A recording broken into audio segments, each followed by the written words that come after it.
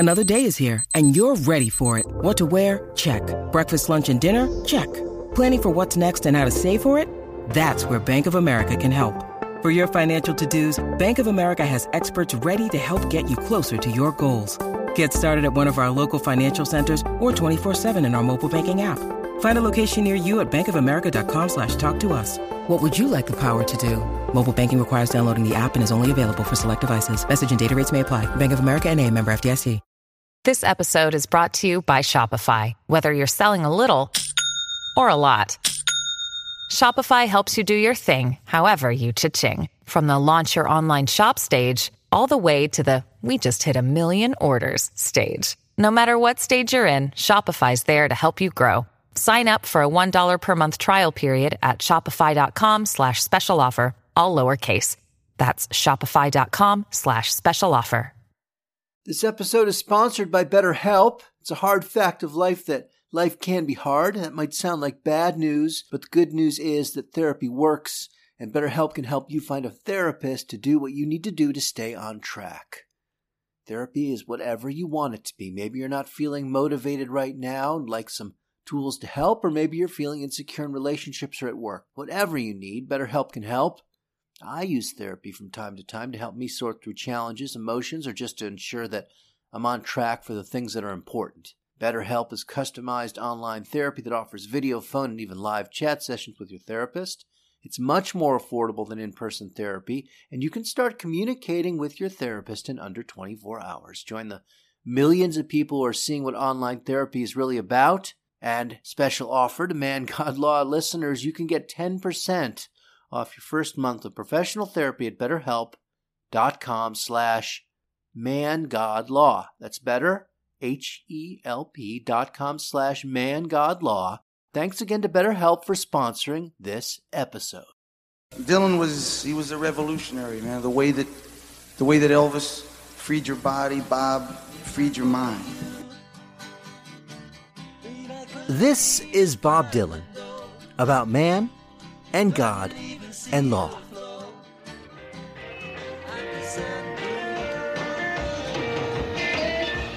They say everyone needs protection. They say everyone shall be released. Still I swear I see my reflection somewhere above the mighty sky. I'll see my light go shining from the west down to the east. That is Joni Mitchell, Bob Dylan, and Van Morrison singing Bob Dylan's I Shall Be Released. That's Joni Mitchell taking the piss out of Dylan while she does it, and Van nearly eating the mic. Dylan looks a touch agitated, kind of pacing the stage playing the guitar, and Joni seems like she's just tickled pink to be singing, dancing the boho dance in and around Dylan's incredible guitarist Larry Campbell, and messing with Dylan's hymn. Honestly, if I had to choose 3 artists, and only 3 formative artists, if I had 3 musical wishes, if there were only 3 poetic champion composers, these might be my 3. And if there were 2, and maybe there are, it would be Joni Mitchell and Bob Dylan. Now there's B.B. King and Richard Thompson and Aretha Franklin, Elvis Costello and Paul Simon. To the ranking of the greatest of the great, there really is no end. Right there, far from their best on a baggage tour that did the best that it could when they were doing far from the best that they could, I still cannot imagine life without them. How history will treat these artists is already creeping up on us. Van Morrison seems to have gone mad. He was always angry mad, a bit wacky perhaps, and he has also recorded the same album for about 30 years running. But as a great poet once said, he's got a new one out now. I don't even know what it's about. But I'll see him in anything, so I'll stand in line. With regard to Dylan, and this being season 3 of the podcast, and it's still the tip of the iceberg, it's nearly impossible to run out of things to say about him. I've Written a book about him too, as you know, about man and God and law. The Spiritual Wisdom of Bob Dylan is available for purchase right now. So go get it, and we'll continue the conversation in that way too. And what about Joni Mitchell?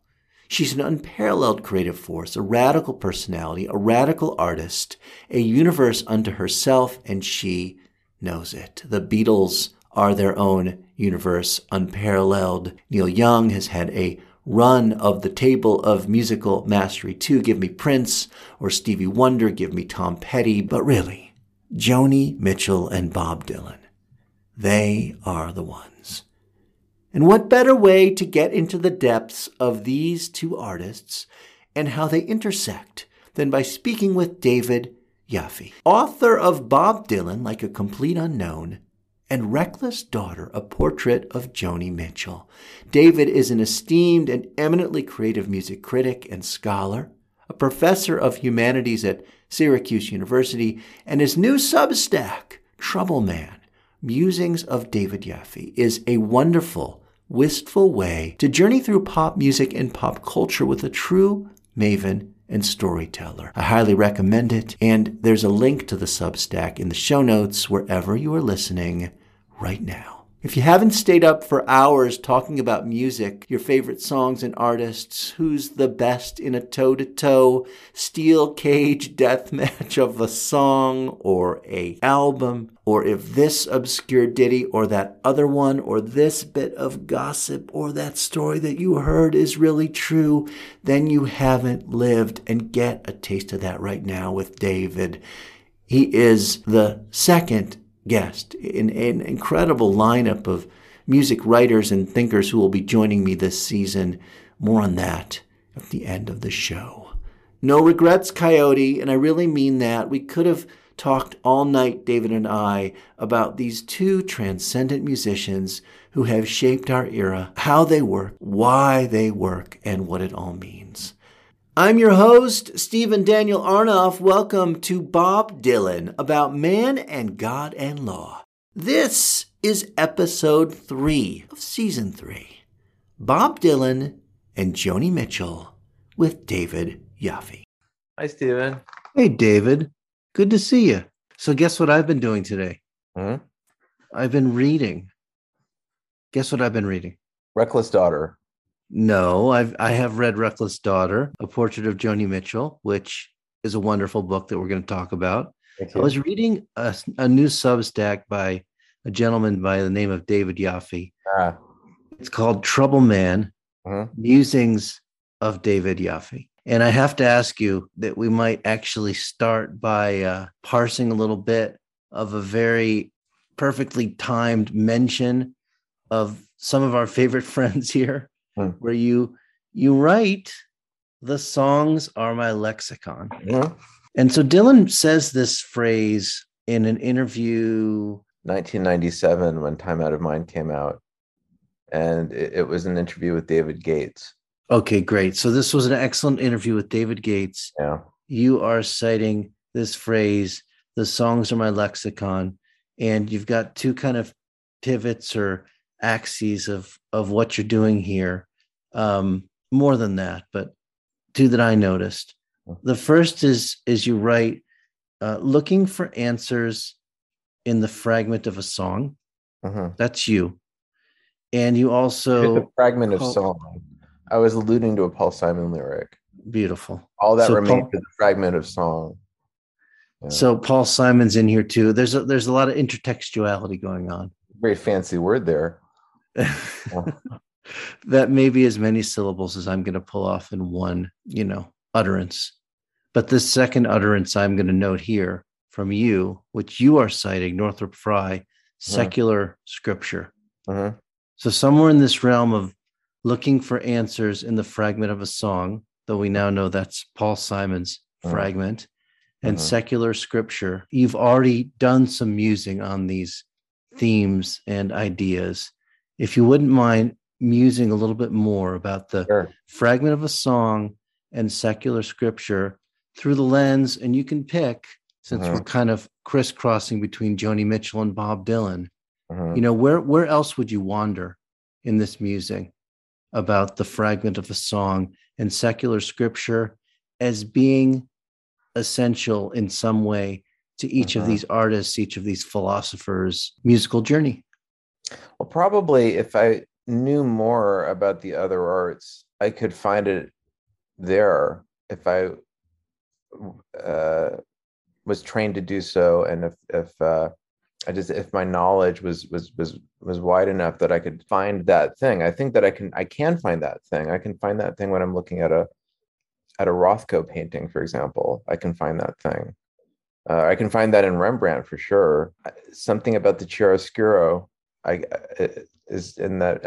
I mean, I'm just saying it's in the other arts. It's absolutely in literature. It's absolutely in the other arts, but it just happens that I know more about music. And so I'm kind of more attuned to like finding these places of mystery and this idea that something is going on. And so I'm trying to actually stay in the place where the artist wants to take us, where the artist is aware that there's a mystery there. There's something that can't quite be explained.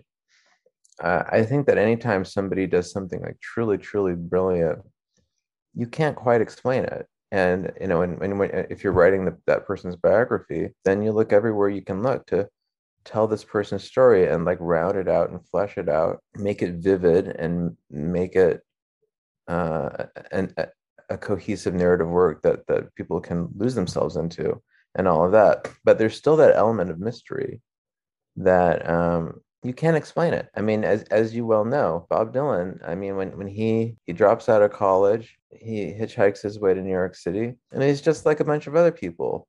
He's like Ramblin' Jack and all these other people. He's like the mayor of McDougal Street.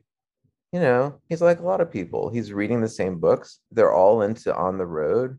They're all into Bound for Glory. They all have like one model. For some of them, the model is Pete, and for some of them, the model is Woody. And Dylan was one of the Woody people. He wasn't the only Woody person. There were others. And, you know, when he writes songs to Woody, that was basically based on a Woody Guthrie song. I don't think it's a work of genius to make song to Woody. Really, it's nice, but it's not, you know, we wouldn't be talking about him if he just stopped at Song to Woody. But then suddenly out comes Blowing in the Wind and Hard Rain. And what happened? How did he do that? You know, Dylan is a very documented person. So there are a lot of eyewitnesses to this. People that will tell you, you know, someone was in the room when he wrote Blowing in the Wind and whatever. And even when you're in the room with him and he's writing Blowing in the Wind, you still can't quite figure it out, right? Like what made him what he was. And the same is true as Joni. Obviously, Joni was pent up. Joni had all this stuff that she couldn't talk about. And she was in an unhappy marriage. So she was repressed. And there was this beauty that was in her that came out. But how? She had no training. It wasn't her ambition.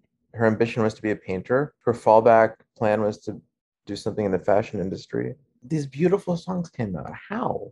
Joni couldn't tell you. It just happened. And I feel like that moment of mystery is where I just think there are things that defy explanation. So whether you have a religious worldview or whether you have an anti-religious view, that mystery is there. And it's there if you're an atheist, it's there if you're a believer. I was in a relationship with a religion scholar, and she was always laying these new ideas on me. She made me question the things that I thought, which was great. And at one point I said to her, I said, you know, I just think I got something. I said, I think that there is something going on. And she looked me in the eyes and she said, yes, something is going on. Something's happening here, but you don't know what it is. And I feel like when the great Hitchens was dying and he was surrounded by all of his distinguished writer friends, Salman Rushdie and Martin Amis and Ian McEwan, that whole crew. And Martin Amis said, I'm slightly to the right of Hitch on God because the majority of the universe is unknown to us. So I still believe in the mystery. And then Hitchens dying is like, oh, yes, I believe in the mystery too. And that's where I like to be, you know, and discovering that is such an extraordinary thing when you know, I've experienced this firsthand. I know that there are people who write songs that are better than they are, and that the songs have more wisdom than they have. And I mean, the same thing with Lou Reed. I've spent time with Lou Reed, very unpleasant guy. Most people report that he's usually pretty unpleasant. I mean, Magic and Lost did so much for me. I mean, it helped me deal with grief, and one of the things that's so powerful about that album is that, like, you hear this kind of tough guy that's not very emotional and that's not going to comfort you, but he's experiencing grief himself. And somehow having that grief come from that tough guy just makes it more powerful than if it's something sappy, So, And yeah. Well, in your ongoing musings about the musings that you presented in this most recent Substack, so that's the April 19th edition, and it's a daily delivery to our virtual doorsteps, right? You're not every putting out day. a piece a day or a piece every other day. No, I've been doing it too much, but I started it a couple of months ago, and I just counted it, and I have 30 posts. Okay, That's kind of crazy. that's a Because lot of posts That's a lot. I was told to do it. every other day. There's a guy that's been giving me advice because he has like the #2 music Substack. His name is Ted Gioia. I don't know how to pronounce his name. Okay, It's spelled Gioia.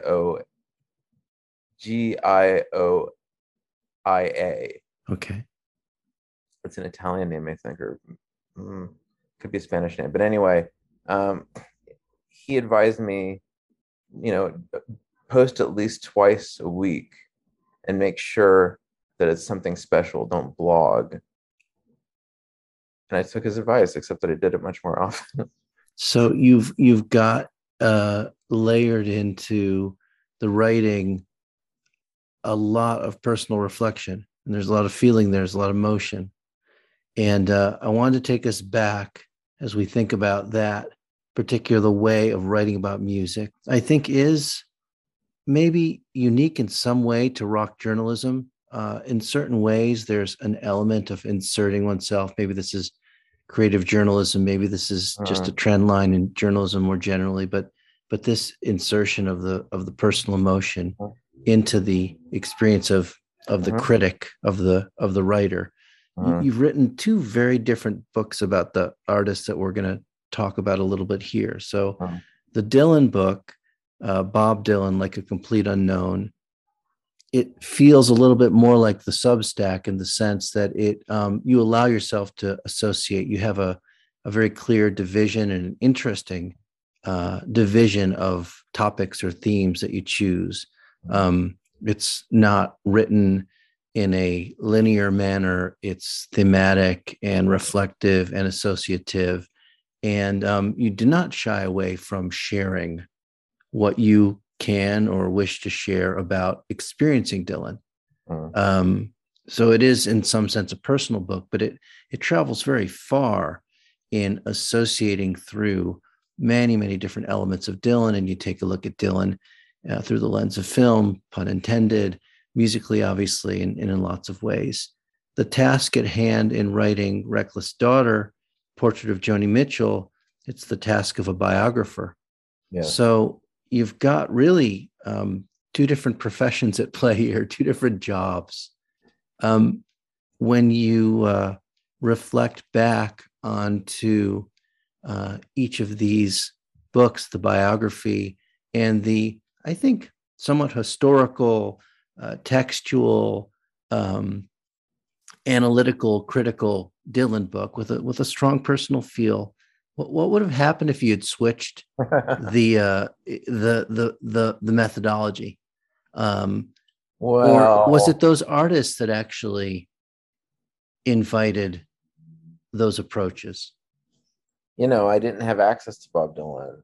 So I only had access to my Bob Dylan and to other people's Bob Dylan that I found compelling. Whereas with Joni Mitchell, I had access to Joni Mitchell, so I had the responsibility to be her biographer because she hadn't had one. And she had an aneurysm in April of 2015, and she is not the voluble person that she was that I spoke to. Our conversations would sometimes go on for like 12 hours. And she's not having those kinds of conversations anymore. And I think her personality has really changed. She's much more gracious now, and I don't think she hates things in the same way she used to hate everything. And I got this idea. I was just thinking about how, like, when people get older, and especially if, like, they're really really excellent at what they do, then they kind of start to hate things because they can see the bullshit of most of it. I mean, Joni could really spot a phony note. She compared it to fake coming. Bob Dylan, by the way, even if he was available to me, he wouldn't be very available to me because he doesn't do disclosure anyway. And his interviews are kind of a performance. Joni does this too, but not in the same way that Dylan does it. Dylan is like a different character every time you talk to him. I mean, remember when the first Jan Wenner interview, he does like this is Nashville skyline persona, and like and Jan can't break it. He can't get past it. And then I heard a later interview with Jan, and he was just not giving Jan anything. And he was just being very flattering with Jan and just changing the subject. Did you feel that you needed to break through to Joni Mitchell, or was she primed to do the work?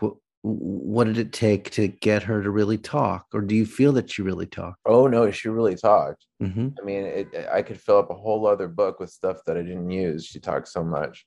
But the thing that was the game changer was that she didn't talk to me for years, and I didn't know if she would talk to me again. And then she decided she wanted to start talking to me again. This was in the fall of 2014. I was out with a source, a sculptor named Nathan Joseph. Nathan Joseph was like this very kind of tough Israeli guy, actually. This is kind of macho Israeli guy. And it came from the pioneer generation. And another close friend of Joni's, Malcolm Aron, also Israeli from the generation. He had a loft on Barrack Street that he rented to Joni.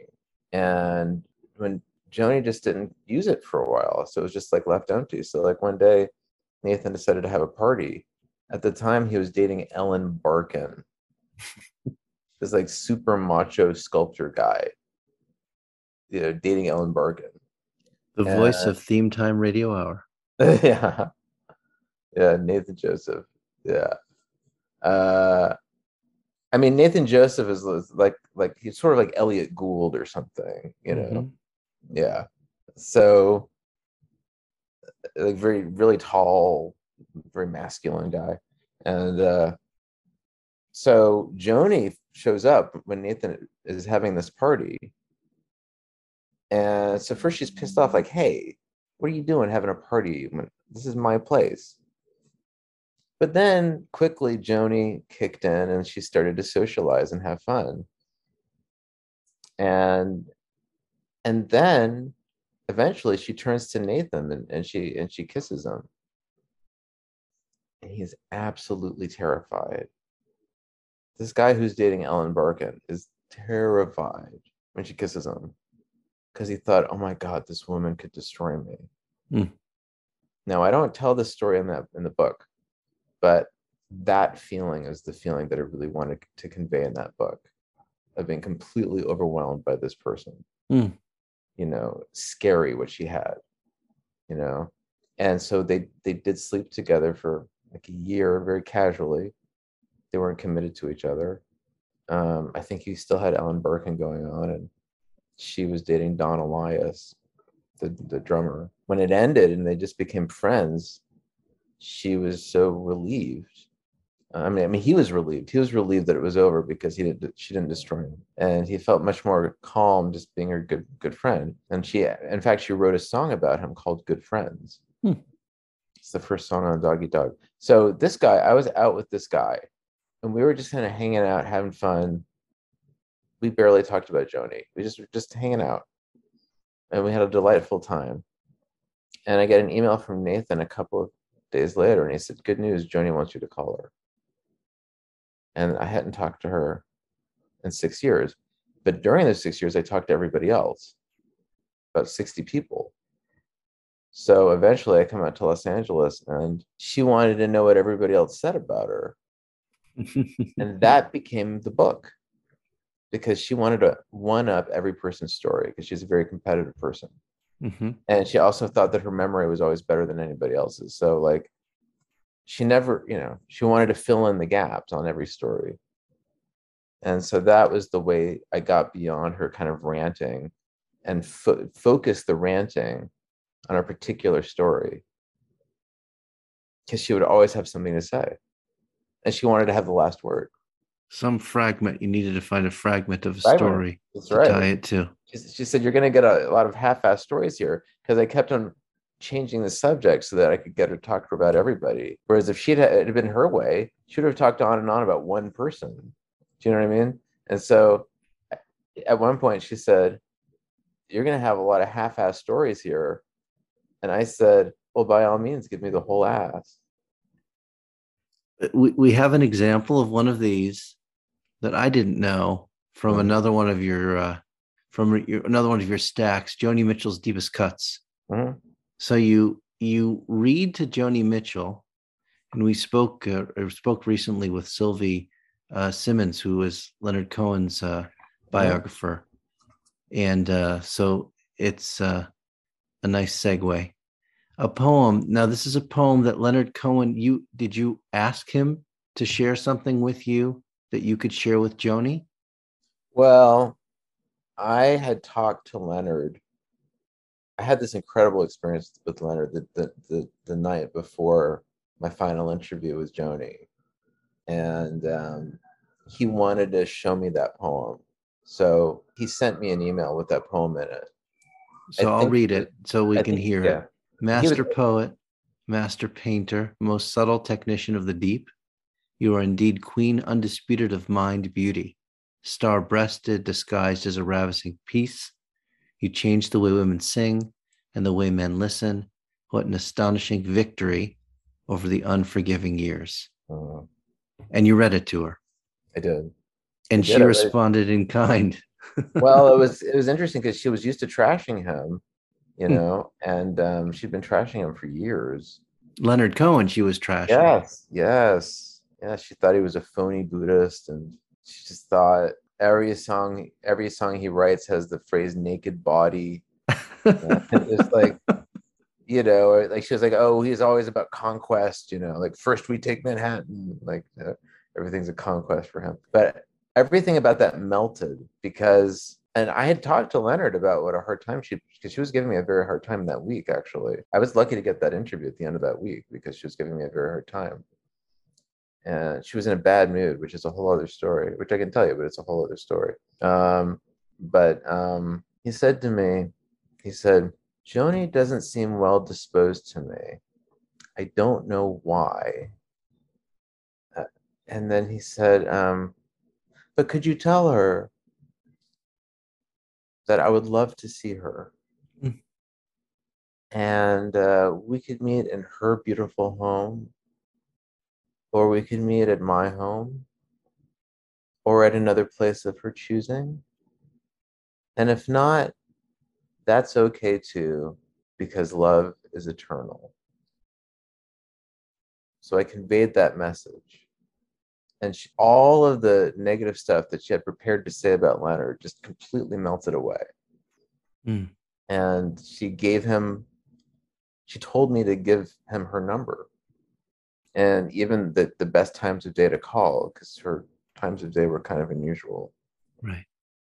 I realized, by the way, that the best time of day to get her was about 2:00 p.m. Pacific time.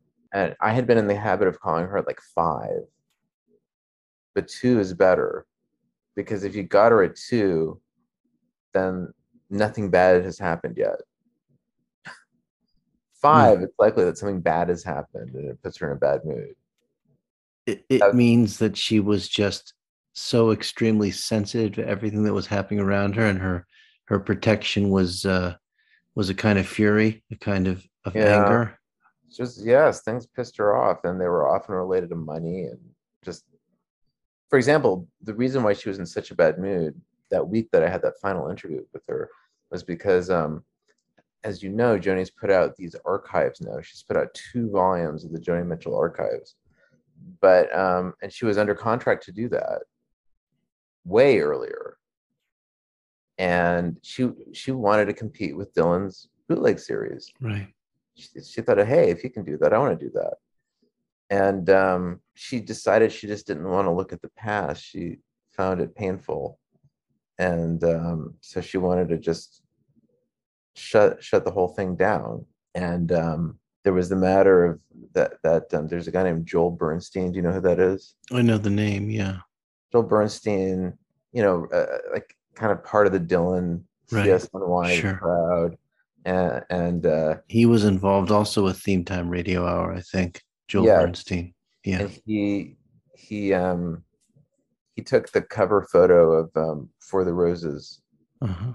and he did the skating shots for the open the inside of the Hejira cover.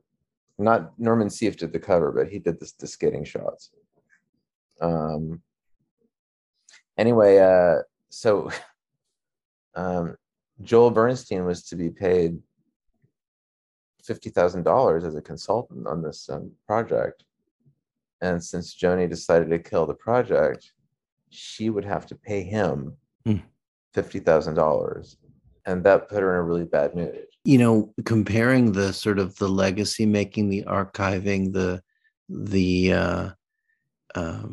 machinery that Dylan's team has created over the years is incredible. They've saved everything. They have captured just about every kind of media. There's the Bob Dylan Center. There's the bootleg series alone is just this massive capturing of public consciousness. The legend of Dylan is held incredibly tightly and skillfully by Jeff Rosen and company.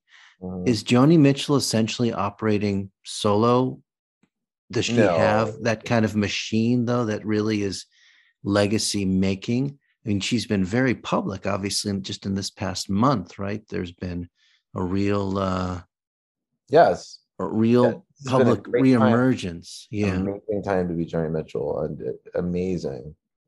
I think that it's given her a great boost of energy, and I could see when she like strutted to the stage at the Grammys. Her physical therapist was there with her, but still, I could tell she was in a good mood. Yeah, that was lovely. But I mean, she's got this manager, Frank Girondo, and this woman that's assisting with her. I mean, she's got like a little bit of a team around her, but it's nothing like that. But I think it's a different kind of project, because the thing that makes it similar is that many of us who are devoted to Joni, we have some sense of amazing archival stuff that hasn't been released and should be, and should have the sound cleaned up. And one remarkable thing that was done was the new master of Song to a Seagull. The mastering got botched on the original record, and Joni was like so pissed off about it, because David Crosby didn't know how to produce an album. Right. You mentioned this in this piece that we just mentioned. Yeah, he did not know how to produce an album. He knew how to do other things, but he didn't know how to do that. And I mean, I think he knew how to produce an album in the sense that like he knew how to get a great performance. Although Joni didn't really think so. She thought that he would miss the best takes. She didn't think he was even good at that. but I would probably give him that, because it's such a beautiful record to me. It sounds very well produced, except for this mastering issue, where what happened was he left the he wanted the overtones of the grand piano to be captured, and so there was too much of a signal to noise, and it produced a hiss. And so it doesn't sound like it was recorded the year that it was. It sounds like something that was recorded decades earlier. I mean, it's sort of like you're listening to a record from the 40s or something, which I do listen to records that were recorded in the 40s, so it's fine. But I know that it should have better quality. So when they fix the remastering, it's beautiful. It's like, I mean, it's not perfect, but it's as good as it could possibly be, and it's way better than I ever thought it would be. So that was an archival miracle that they fixed that. But for example, I've heard the demos from Hissing of Summer Lawns, which by the way, you can hear on YouTube. And they're just remarkable. They are so extraordinary. And before they were available on YouTube, I had them on discs. And I remember David Haydu used to teach at Syracuse. And I remember going to his office and I said, "You've got to hear this." And it was the acoustic demo of Harry's House. It was either that or In France They Kiss on Main Street. It was I think it started with In France They Kiss on Main Street, actually. And it was like the demo, and it's her harmonizing with herself and her like double tracking the guitar. And it was just extraordinary. And he said, he heard it and he said, "Oh my God." He said, "This is why we do this." You know, that's a perfect segue for two fragments I picked up in what you were just saying. David Haydu, who I think wrote Positively 4th Street, right?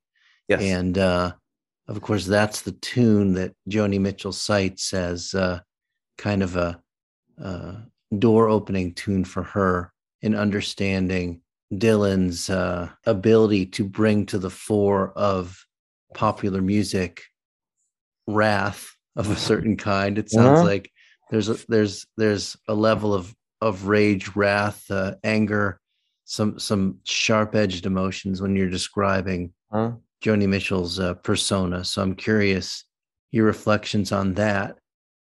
But you also mentioned, and I had not heard this before, when I have heard Joni Mitchell calling someone a fake, I always assume she's talking about Bob Dylan.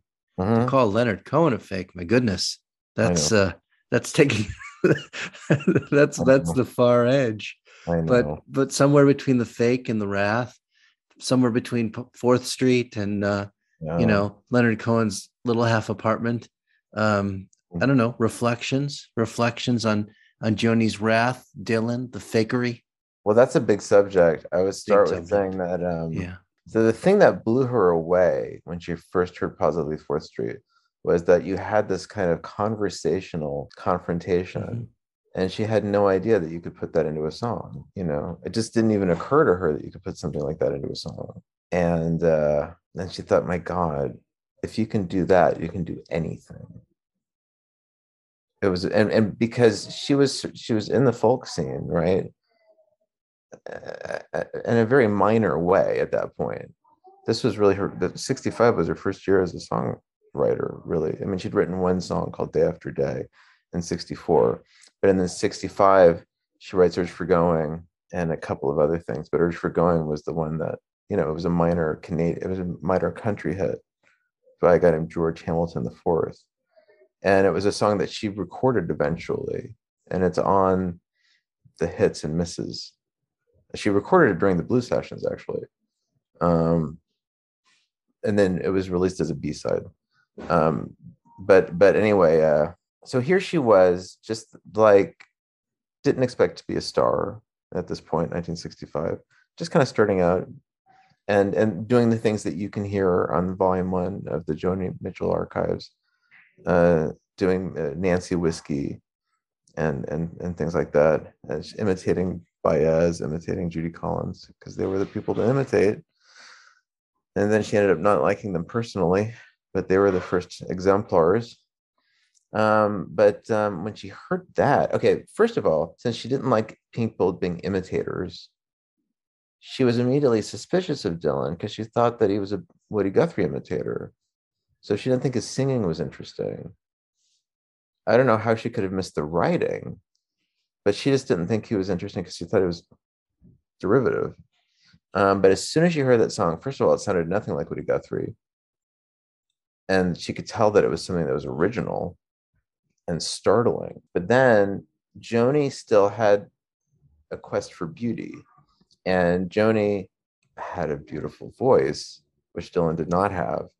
And Joni's exemplars going back before Baez and Collins were, Billie Holiday and Bing Crosby and just the whole Great American Songbook.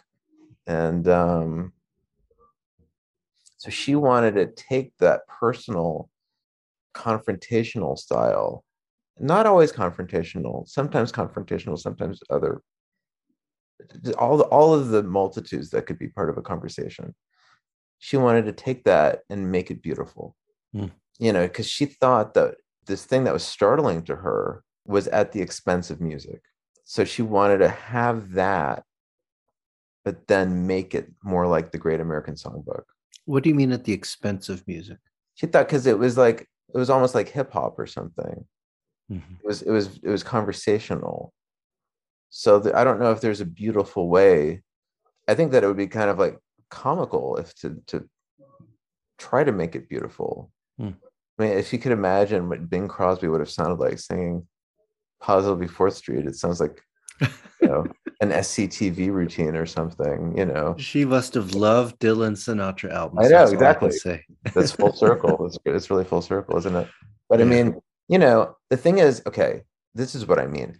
Bing Crosby sang Both Sides Now. Frank Sinatra sang Both Sides Now. Right?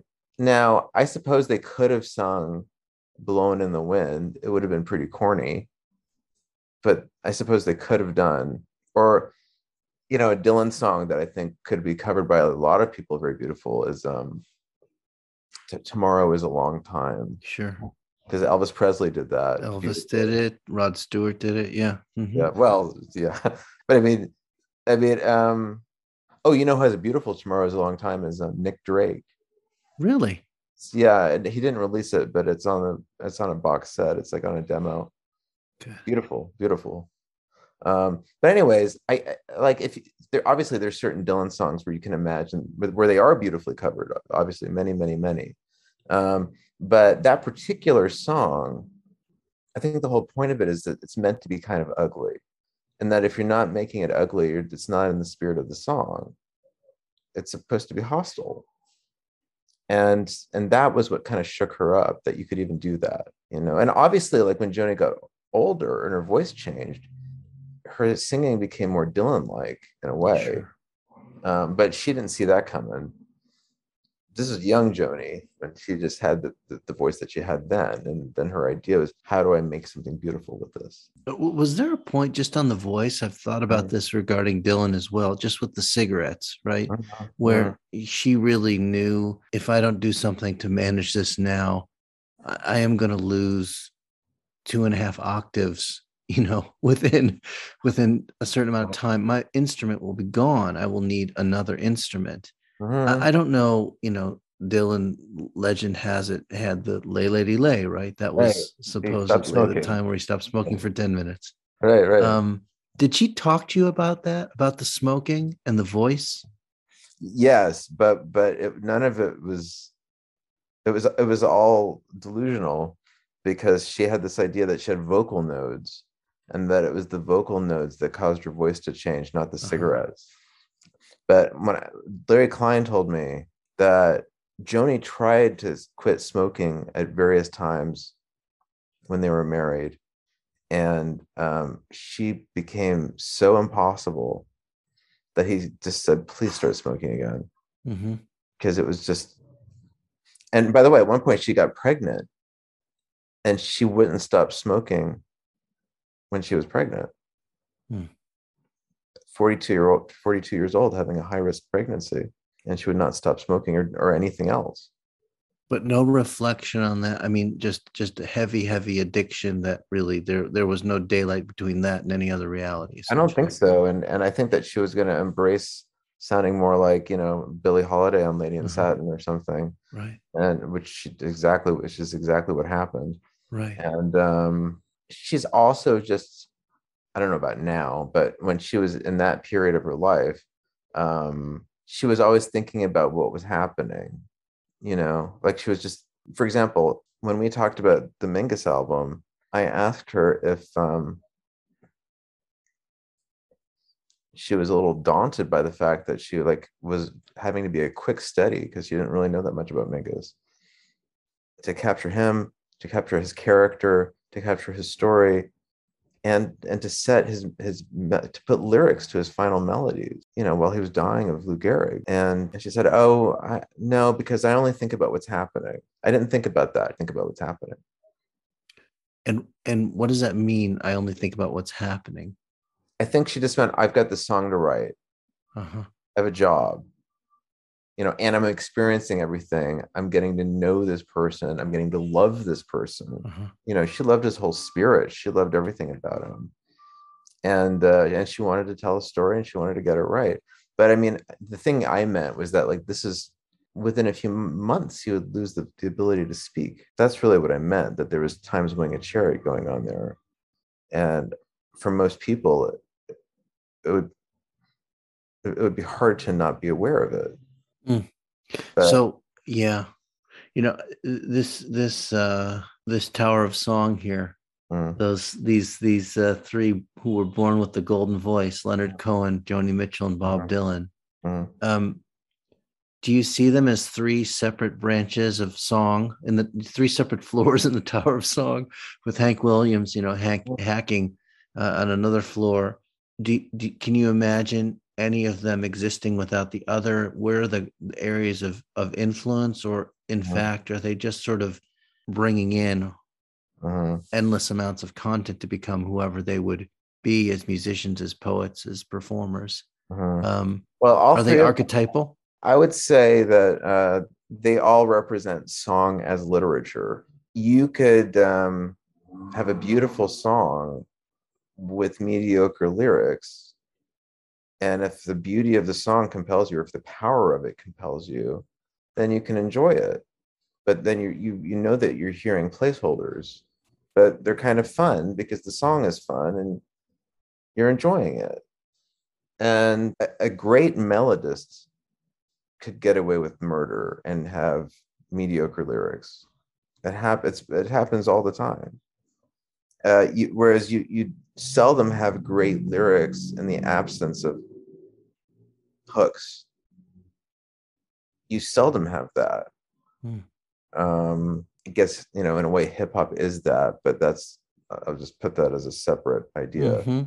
But I think, and of course, Dylan. Funny thing about Dylan is that, like, there are, like, songs that are very cliched, but then people sort of enjoy it. I mean, I feel like I'm part of the cult of Dylan, so that, like, I can enjoy, like, Wiggle Wiggle or something. Like, it's still kind of amusing to me that Bob Dylan wrote that. Or, if dogs run free, why not we, or something. I mean, it's not like everything he did was brilliant, but to me, actually, like, having the weaker songs just make everything more interesting to me, because it's like it's the figure in the carpet or something. But I mean, but obviously at their very best, and this is what salvation must be like after a while. That's kind of, inside the museums, infinity goes up on trial, voices echo, this is what salvation must be like after a while. I mean, that's it, right? I mean, this music will last. It will outlast us. I mean, unless, a totalitarian state kind of takes over and eliminates music, or only for state purposes. If America becomes North Korea, then we could lose all of this. But or another record company warehouse goes up in smoke, plus, right? After the universal fire, like we discussed. But while we have it, and hopefully, like, after we're gone, other people will have it, we hope. That it's something that outlasts its listener. It's something that surpasses utterance. When I would teach literature, I would tell students that the literature is language that surpasses utterance. In other words, it surpasses utterance. Yes. In other words, most of what is said serves a function, and then it is disposable. You say, pass the mustard, you get the mustard, and now pass the mustard is over. Okay. If you have your mustard and then you still say you want mustard, there's something wrong with you. Yeah. Because that served its function and it's over. But, I am a man more sinned against than sinning. That surpasses utterance. There's nothing you can say to that to make that obsolete. Although people try. They can't. And that Rembrandt at the Frick will keep staring at you after. You can't outlast it. You can try staring back at it, but you will lose. The Rembrandt will win. And Dylan's songs are like that. Leonard's songs are like that. Joni's songs are like that. It is remarkable that you have this medium that is meant to be entertainment, and that's something that is really on the level of great literature is also entertainment. Because, you know, in poetry, if you're writing for the page, there are no placeholders. The whole thing has to be legit. You're not leaning on music. You're not leaning on anything. Right. Like, you have to create your own music, and it has to be every single syllable has to be justified. But obviously with music, you have placeholders all the time. And it's so much easier to teach this stuff than it used to be because of streaming, and because of YouTube, and especially YouTube Premium, no ads. Okay. You know, at Sarah Lawrence, I taught a class called Representing Jazz, and I would have like VHS tapes with me queued up. That was 20 years ago. Sure. So, but now you don't have to do that. Now everything's on YouTube, and you can teach this stuff. It's great to be able to do that. You know, like you mentioned Elvis Costello. I mean, obviously, everything he does is on such an extraordinary level. And he read Reckless Daughter. I was really pleased because I was going to send him a book, but he'd already read it, and he loved it. It was he kept on. Like, whenever Joni's name would come up, he'd say, well, but you know more than I do. But then he would tell me something. Well, that musicality is incredible. Musicality, you know, another triple threat. Yes. Not everybody loves The Voice, but I do. Well, it's so signature also. Oh my God. The musical. Now that guy really has no placeholders. Right. That guy, those lyrics are unbelievable. And or, you know, the song Almost Blue, what an extraordinary song. He was so young when he wrote it. And that whole story, you know, the whole story about Elvis and Chet Baker? No. So that song was inspired by Chet Baker singing The Thrill Is Gone. That's sort of the basis of that song. And so Elvis was recording Punch the Clock, and he wrote the song with Clive Langer, Shipbuilding. Oh yeah. And sounds like your Elvis Costello meter is going off. I know, it's the Elvis Costello alarm. Or the Chet Baker alarm. We don't know. Is the place going to burn down? Or are you okay? All right, but no fire. Fire bad. Fire bad. Fire good, fire bad. I'm glad that we get to see you handling a crisis. I see. Yeah, that was solid. Yeah, I know. Yes. Oh, so Elvis wanted Chet Baker to play this trumpet solo on it, and so he was at Ronnie's. Elvis went to see him at Ronnie's, and it's an amazing thing. You go to a jazz club, and like it's very easy to talk to the musicians. They're very accessible. You know, it's not like going to a rock concert. And so like Chet was just like at the bar hanging out, and Elvis introduced himself to him. Elvis had no idea who he was. And he said, listen, we're recording tomorrow, and we'd love it if you could play a solo on this track. And Chet said, do you pay scale? And Elvis said, oh, I think we can do better than that. Do you pay cash? Chet said, do you pay cash? Yeah. And Elvis knew what that meant. Yeah. What that was for. He said yes. And Elvis, Chet comes in, he nails it in one take. Yeah. He gets his cash. And then Elvis said, listen, I wrote this song inspired by you, and I would love it if you could like listen to it, and I just want you to have it. Yeah. So Chet started performing it actually, and Elvis didn't know. Yeah, there are many recordings of him performing it in the late 80s.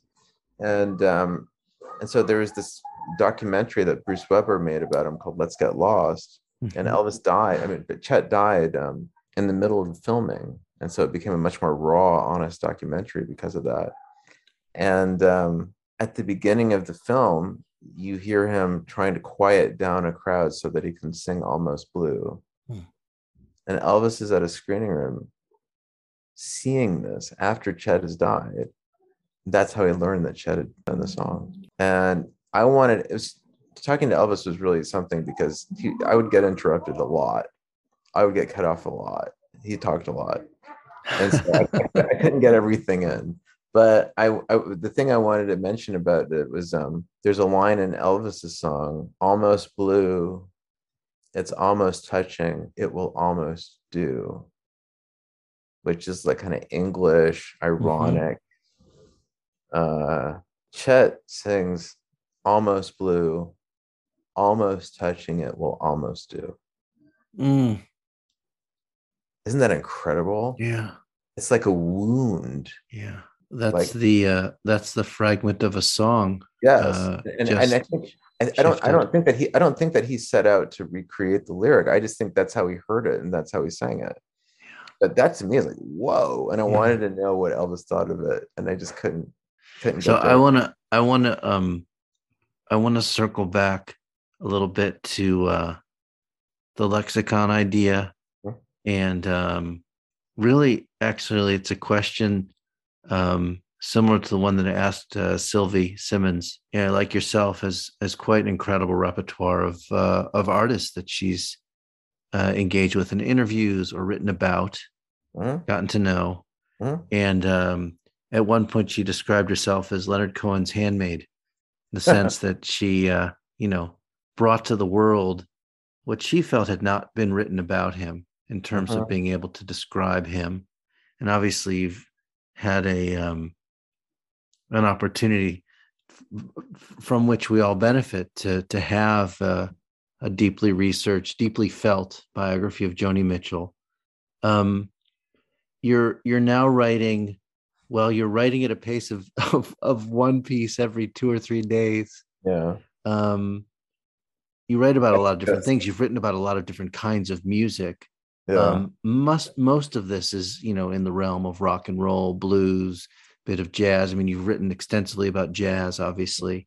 What is your job going forward as a writer, as a thinker, particularly about music, and particularly at a moment where, these artists, Leonard Cohen, Paul Simon, Bob Dylan, Leonard Cohen obviously is gone. These absolute titans.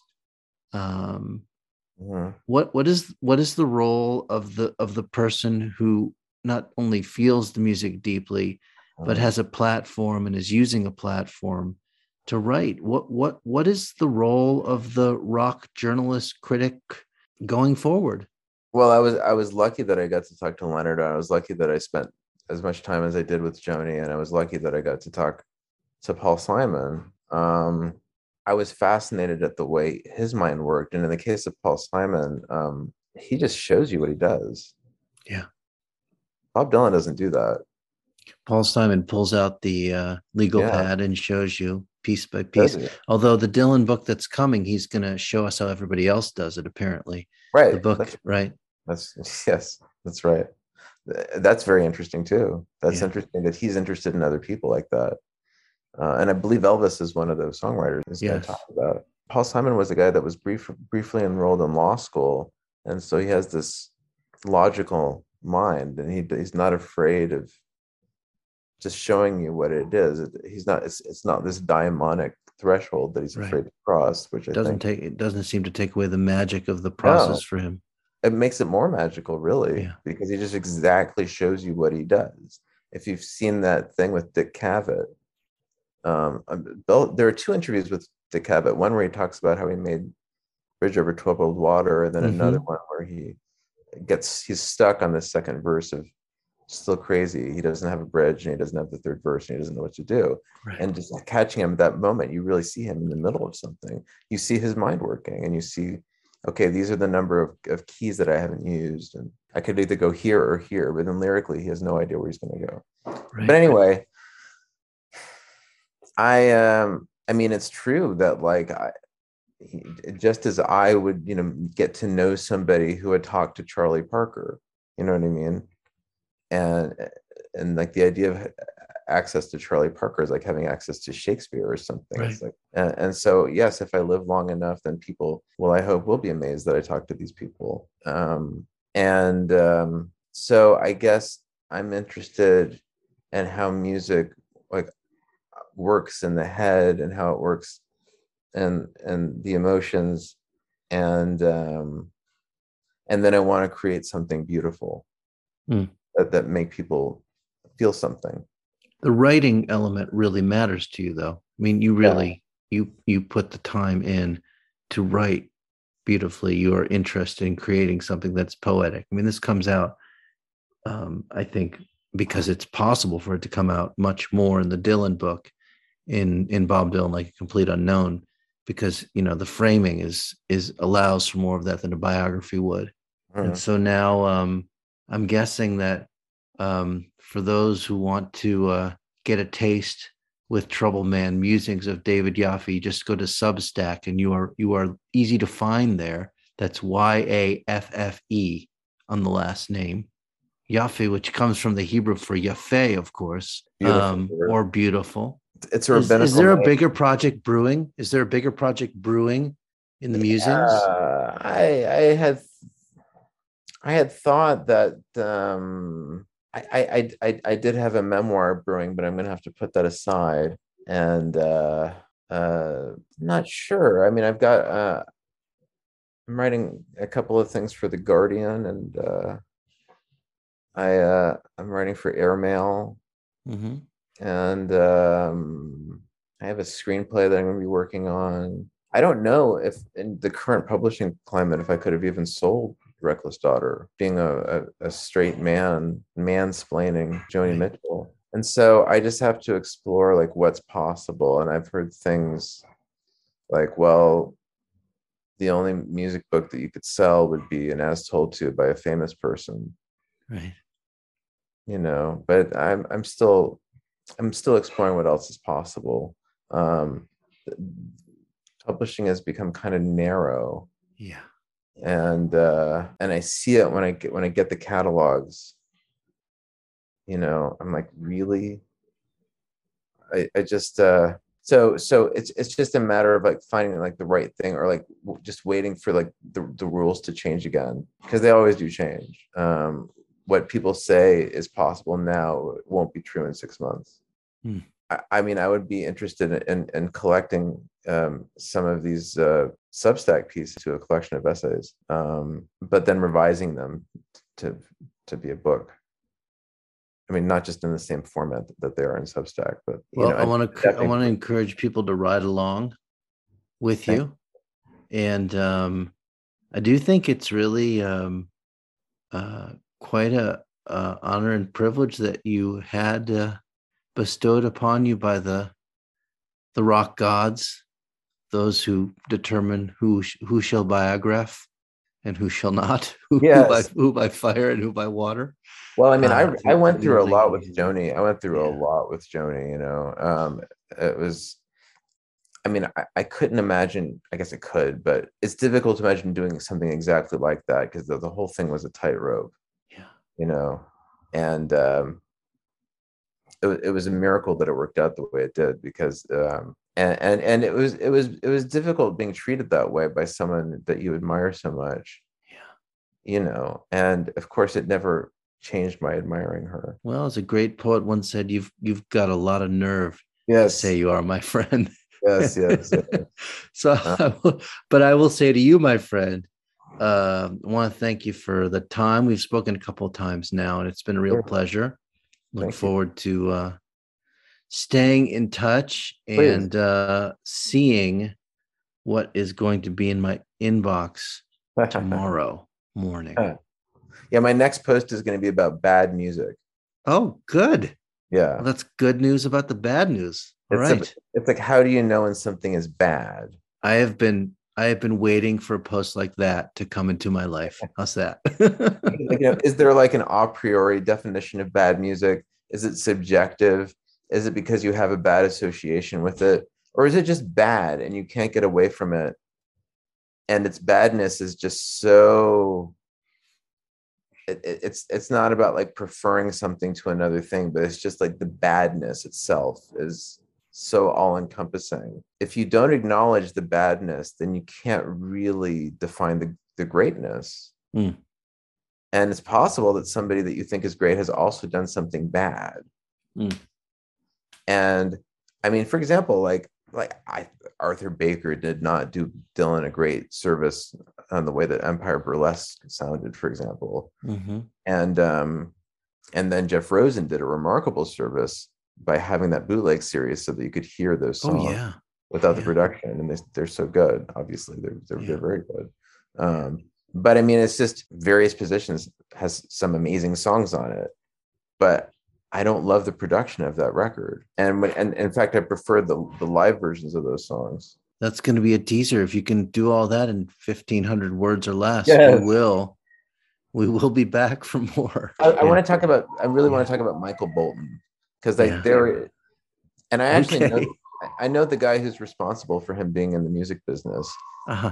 And he said to me, you wouldn't believe how good his demo was. And so I'm going to see if it's on YouTube. I'm going to bite the bullet and see what his demo sounded like and just see if that's true. Maybe there was a little bit of good in that guy. The parable shall be explained. Yes. We'll see.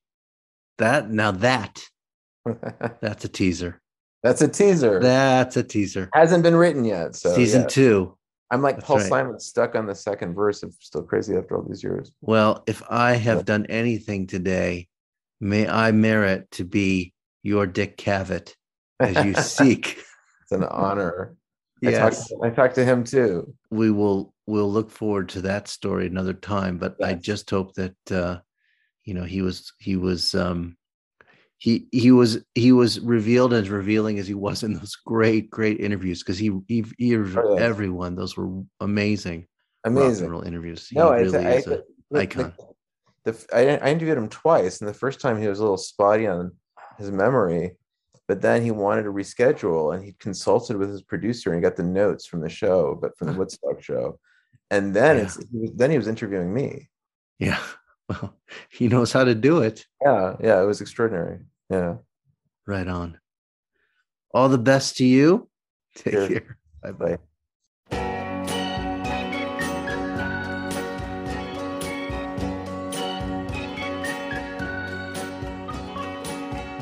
You got a lot of nerve. I say you are my friend. When I was down, you just stood there grinning. This has been episode 3 of season 3 of Bob Dylan About Man and God in Law. Visit mangodlaw.com for events, episodes, and more about the book About Man and God in Law, The Spiritual Wisdom of Bob Dylan. It is indeed now available wherever books are sold. I'll be in Jerusalem, New York, Columbus, Cleveland, Mansfield, and LA in the month of May. Come find me and say hello. Next up, an incredible conversation with Scott Wormuth. If you have not heard about Scott's work, please Google it now and discover what might be the most interesting and the most simple explanation for how Bob Dylan works today. We had such a wonderful conversation. I'm looking forward to sharing it with you in 2 weeks. We are proud to be part of the Pantheon Podcast Network. Check out all of the stellar podcasts for music lovers at pantheonpodcasts.com. And did I mention the book? The book, yes. I'm fired up. Find About Man and God in Law, The Spiritual Wisdom of Bob Dylan, wherever fine books are sold. I'm also, and still, your host, Dr. Stephen Daniel Arnoff. Thank you so much for coming, and see you soon. You see me on the street, you always act surprised. You say, how are you? Good luck, but you don't mean it. When you know as well as me, you'd rather see me. It's NFL draft season, and that means it's time to start thinking about fantasy football. FantasyPoints.com features industry-leading experts and prognosticators using proprietary hand-charted data to help you score more fantasy points. FantasyPoints.com is the place to go for whatever kind of fantasy football you play. Whether you play fantasy football, daily fantasy sports, or do a little bit of everything, Fantasy Points has the meticulously researched content to guide you to victory. And why wait for the fall? Fantasy Points also covers the new spring football league, the UFL. Join the guru, John Hansen, Scott Barrett, Joe Dolan, and other massive names in the fantasy football universe with an exclusive offer. Use code Pantheon for 15% off any Fantasy Points package, including the all-in package, with access to every article, tool, and data nugget that Fantasy Points has to offer. That's FantasyPoints.com and code Pantheon for 15% off at Fantasy Points. FantasyPoints.com, code Pantheon. Score more fantasy points.